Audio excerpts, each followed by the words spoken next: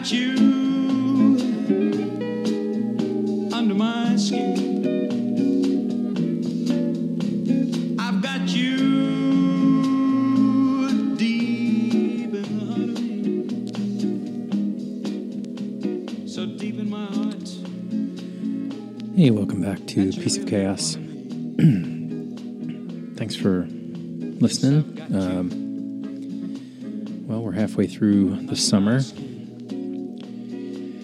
And this episode is dedicated to, I was going to say dogs, but it goes beyond dogs, as you'll hear. So, in recent weeks, there's just been a lot going on with not only my pet, my dog, my boxer dog, but oddly, so many of my friends' dogs and cats. This summer's been the summer of tough things happening with people's pets. And I just think, I mean, maybe it gets talked about. I don't know about you guys, but I can't watch those Disney movies about dogs and stuff. Just too much. It's bad enough when it happens in real life. I can't watch a movie about it. There was a movie with, and you guys know, if you're a listener, that I love time travel movies. And there's a movie that came out with Dennis Quaid last year about a dog that basically lives a whole bunch of lives and keeps coming back to the same owner. I can't watch that. It's too much. But, you know, if you're thinking about getting a pet and you've never had one, especially if you have kids, I highly recommend it. But you have to be prepared to get a very quick lesson in unconditional love and also the shortness of life and how you need to be mindful that it's precious and fleeting.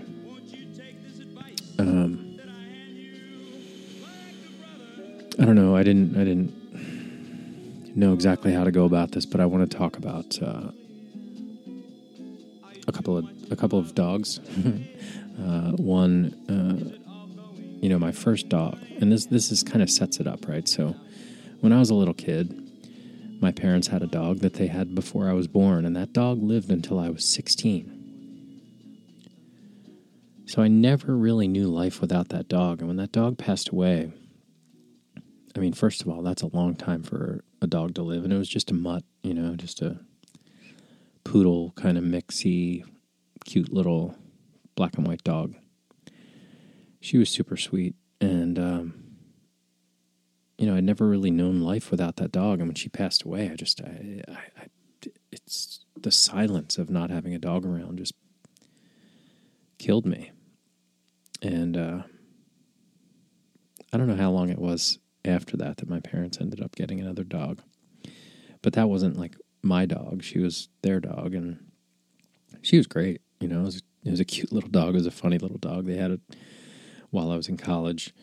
One time, it was a really excitable dog, especially when it would see me. I'd come home from college, and it would get crazy. And one of the funniest things, one time, that dog's name was Buffy, and my roommate came home with me one day for a trip, do laundry or whatever, and the dog would get so excited when it see my buddy, my roommate, and she actually shot a little turd out of her butt. She was so excited she couldn't control it and just shot this little BB out of her butt. We laughed about it. We still laugh about that. I'm laughing about that now. It was like 30 years ago. But that dog was cute, really sweet. And,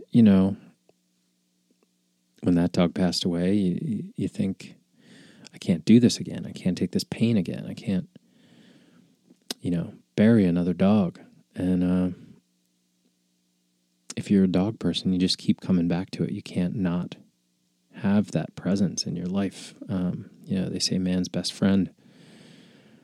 They're not lying. Like if you train a dog and you bond with a dog, there's just nothing better than having that dog greet you when you come home. And it's not because you need attention or something. It's just this little love engine that is just so excited. Even if you leave for 2 minutes, they can't tell time. So it could have been 10 days. It could have been 10 minutes. It doesn't matter. The dog's excited to see you. And that is just a daily reminder of just how special that bond is. And so, when I became an adult and moved on my own, and moved out to California, actually, we got a dog. And we got a rescue dog from the LA Boxer Rescue. I highly recommend it if you're in the LA area and you want a dog. It's a beautiful service. So we got this rescue dog.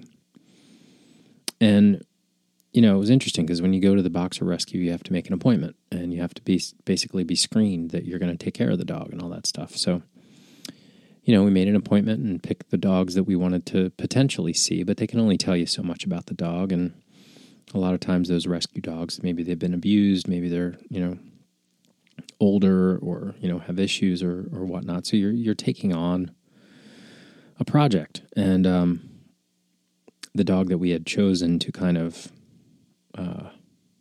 potentially adopt when we met with that dog, it just had a lot of problems. And we were first-time dog owners as adults, and we just weren't ready for it. But man, it was so disappointing because we drove all the way out there, and if you know the LA area, it's out in Sunland, which is kind of far away from the burbs where we live. And you drive all the way out there thinking I'm going to leave here with a dog, and we're like, man, we can't do it. I don't think we can take this on. It's too much for young new dog owners. And as we were getting ready to leave, these people pulled up with a dog and were returning the dog, because that's the other thing that's really cool about the LA Boxer Rescue is if for some reason, it doesn't work out, you can't get rid of the dog. You have to bring it back to the LA Boxer Rescue so it can be replaced with a new family. And we're just standing there out on the street, I'll never forget, and this family was bringing the dog back because they had adopted a kid, and the kid turned out to be allergic to the dog. And they were, heartbroken, but they brought the dog back, and this dog came right up to me and just kind of curled around my legs, and it's like, oh, who's this? Can we take this one? We got the story and on that dog, and we brought her home, and she was just the sweetest thing. Just the sweetest thing. She was so happy to be home and comfy and relaxed, and we knew that she was just going to be our dog. And she was probably 4 or 5 years old when we got her, and we came to find out that boxers are, without a doubt, some of the sweetest dogs in the world. They're so good with kids. They're so sweet. They're like clowns. They're silly. They're just the best, coolest breed of dog. But man, they have so many health problems, and they don't live long. And that dog got pretty sick, physically sick. I should have warned people this is going to be not the most exciting, happy episode. It's going to be kind of sad. But yes, that dog got kind of sick. It basically had what's the equivalent of like multiple sclerosis, but for dogs. And she lost the use of her back legs. And oh boy, it was hard to watch and hard to deal with. And we, were new to California. We were new to dogs. We were new to all of this. And we're like, let's do whatever we can to help this sweet dog. And we got the dog acupuncture, which seemed to really help for a long time and make her feel better. But it eventually got to be just too much. So we had to put her down. And, we did it. The doctor came to our house, the vet came to our house to put her down. And it was heartbreaking, but dogs kind of tell you when they're ready to go. And, she passed away quietly with, in our arms, and as happy as I guess you can be in that state, and relieved. And, it was a gut punch, because we'd only really had her for about 18 months at that time. And so kind of made the decision like, hey, we really like boxers, but I can't adopt another one and only have a year or 18 months with them. It's not long enough. Like, I want a long-term dog. So we ended up going to a breeder, which, a lot of people have problems with that because there's so many dogs to be adopted. I get it. But we wanted to have a puppy and raise it from the beginning and be with that dog. And we, were starting a family at the time. And so we did that, and we got our second boxer. Her name was Matilda, and she was a sweet, sweet pup. And we had about 7 years with her before she started to have issues. And the first issue she had was she tore her ACL. She was a super athletic dog, would, play ball for hours and hours and just run like the wind. She just loved it. And, one day she just made a bad turn and tore her ACL. And we got that fixed because, it's a structural thing. And that went really well. It was, sort of expensive, but, I would probably do that again if I had to. And she was good. The recovery was, rough and took a while. But after a month or two, she was pretty good. She was good to go. But shortly thereafter, maybe 6 months in, she developed what's called mast cell tumors. And she had cancer. And, we went to the doctors, we went to the vet, and we said, well, if there's hope, if there's something you can do, let's do it. Let's treat her. And, I think with dogs, with veterinary medicine, because the dog can't talk, there's a lot of guesswork. They do what they can, but there's a lot of guesswork. And it was extremely expensive, even with pet insurance, to have that treatment done. And at the end of the day, her last few months of life were pretty miserable, between the treatments and the operations to remove some of them. And, the medicines that she was on made her really loopy and tired, and she just wasn't herself. She was really sad. And she finally, developed, even though we did do chemo for that dog, she finally just developed these really invasive, nasty tumors and had to put her down. And that was brutal because, now we had the opposite of the first experience. Now we had a dog for 9.5 years that both my children grew up around.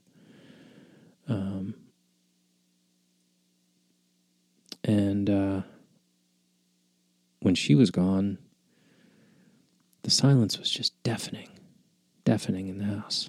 And so I went back again to the same breeder and got another puppy. And that's our current dog, Laverne. And right at the beginning of the summer here, she's 7 now.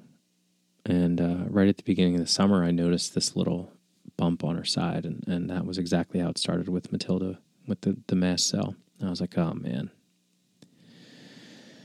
Here we go again. We learned a lot from the first time going through it about what we would and wouldn't do a second time around. And as it turns out, it's not mast cell, but we don't know what it is now.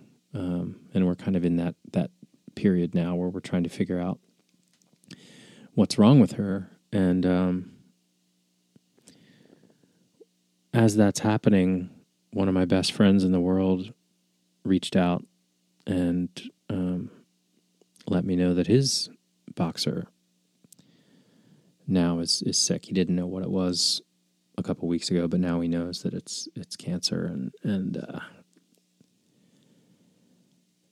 it's just these dogs. They come into your life and they create space for you to understand what unconditional love looks like, and they understand emotion on a level that I think, is really even hard for a lot of humans to comprehend.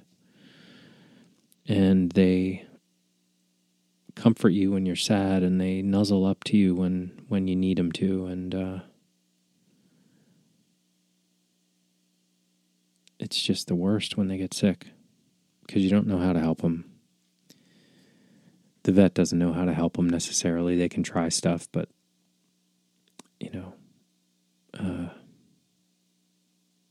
it's just the worst. And, within the last 2 or 3 weeks, my buddy's dog, Franny, is sick. My dog's sick. And 2 of my good friends, 2 comics that I'm really close to, my buddy Sam, he lost his cat. And, I think his cat, Kimbo, was a big part of his life for a long time, and a companion to him. To hear him say it kind of acted like a dog. And my good friend Kim Crawl lost her best friend, Henry, who's also a cat that, she loved and cared for, and they just become a special part of your life. And my other friend Chris lost his dog a couple weeks ago. So it's been a brutal summer for pet ownership in the circles of people that I know. And I don't know if there's anything that compares to this kind of loss. I mean, obviously people and loved ones are a big deal, but unless it's immediate family or something like that, I don't think you're as close to everybody in your life like you get with your dog. They see you at your best, they see you at your worst, they depend on you, and they just love, man. They just are little love machines. And it's such a cruel joke that they can't stick around for long.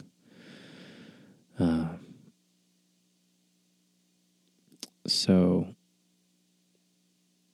I hate to be a downer, but I just wonder if anybody else is going through something similar. And I send all my good vibes out to you if you are, and please send some my way and to all my friends' way that are having these issues with their pups and their kitties right now.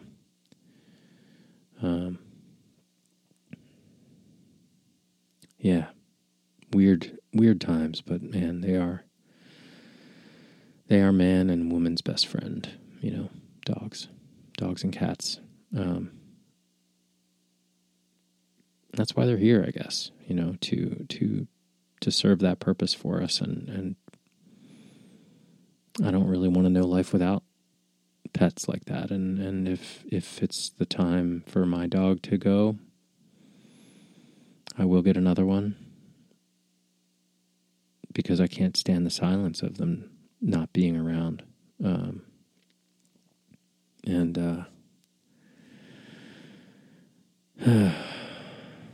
had a friend, my good friend Brian, who had a cat who ended up being, I think, 23 years old when she passed away, Rainey.